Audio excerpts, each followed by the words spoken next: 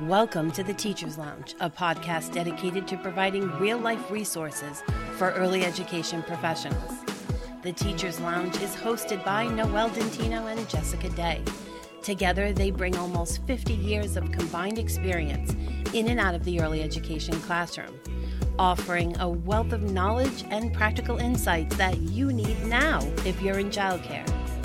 Whether you're a new assistant or making the leap from lead teacher to director, we have you covered. Join us as we delve into the unique challenges and opportunities of each role, sharing our experiences and expertise with practical tools to help you succeed. So, grab a cup of coffee or your favorite drink, and let's jump into the lounge. Hello, and welcome to this episode of the Teacher's Lounge. This week's podcast topic will be about how to make the most of monthly staff observations in early education classrooms. The importance of conducting monthly staff observations in an ECE classroom cannot be overstated. This is because these observations provide invaluable insight into how well teachers and other staff members are doing their jobs. It can also help identify any areas that may need improvement and ensure compliance with the standards and regulations set forth by the state or governing body. With that being said, let's explore how to make the most out of monthly staff observations. Ms. Johnson was a veteran director who worked in an early education setting for many years. She loved teaching and was dedicated to her students, but she always struggled with how to make the most of her monthly staff observations. She found that her observations were often rushed, and she didn't know how to provide meaningful feedback that would help her colleagues improve. She also felt that the observations weren't making a real impact on student outcomes. The following steps will offer guidance on how to do an observation and what steps to put in place to follow up with your team.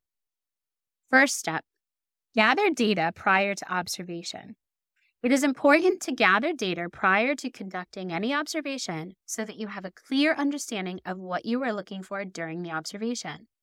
This could include gathering feedback from parents or students, reviewing previous performance reviews, or pulling any relevant reports regarding student learning outcomes.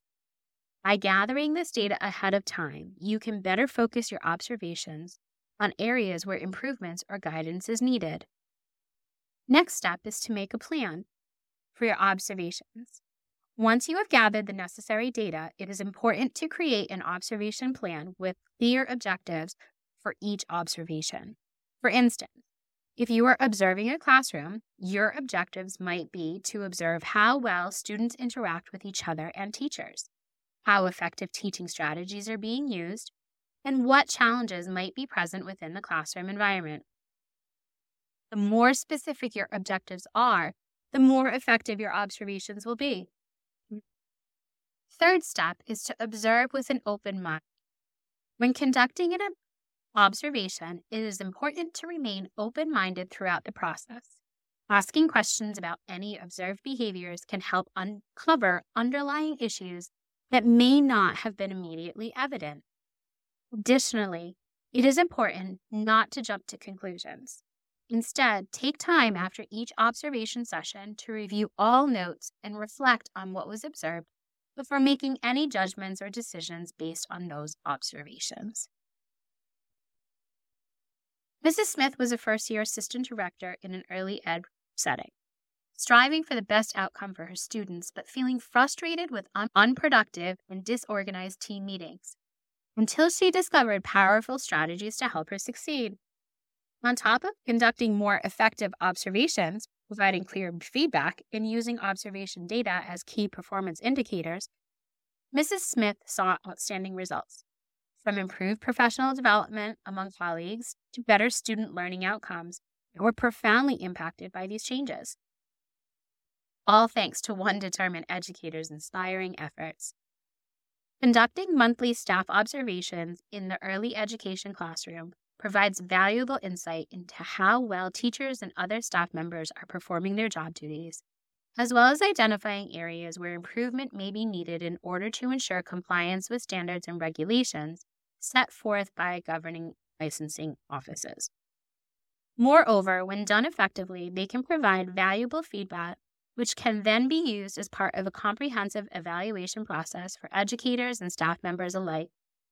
By following best practices, such as gathering data prior to beginning an observation, creating a plan with clearly defined objectives, and remaining open-minded throughout the process, educators can ensure that they are making the most out of their monthly staff observations in early education classrooms.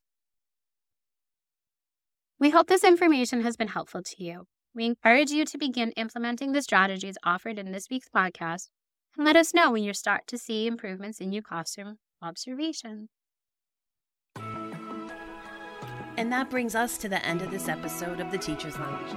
We're so grateful for your time and hope you found our discussion helpful and inspiring. Remember, you are doing an amazing job in the field of early education, and we're here to support you every step of the way. Until next time, take care, and we'll be back soon with more resources, insights, and inspirations to help you succeed. And don't forget to subscribe to our podcast and follow us on all our social medias to stay up to date on the latest happenings inside the lounge. Keep up the great work. We're cheering you on.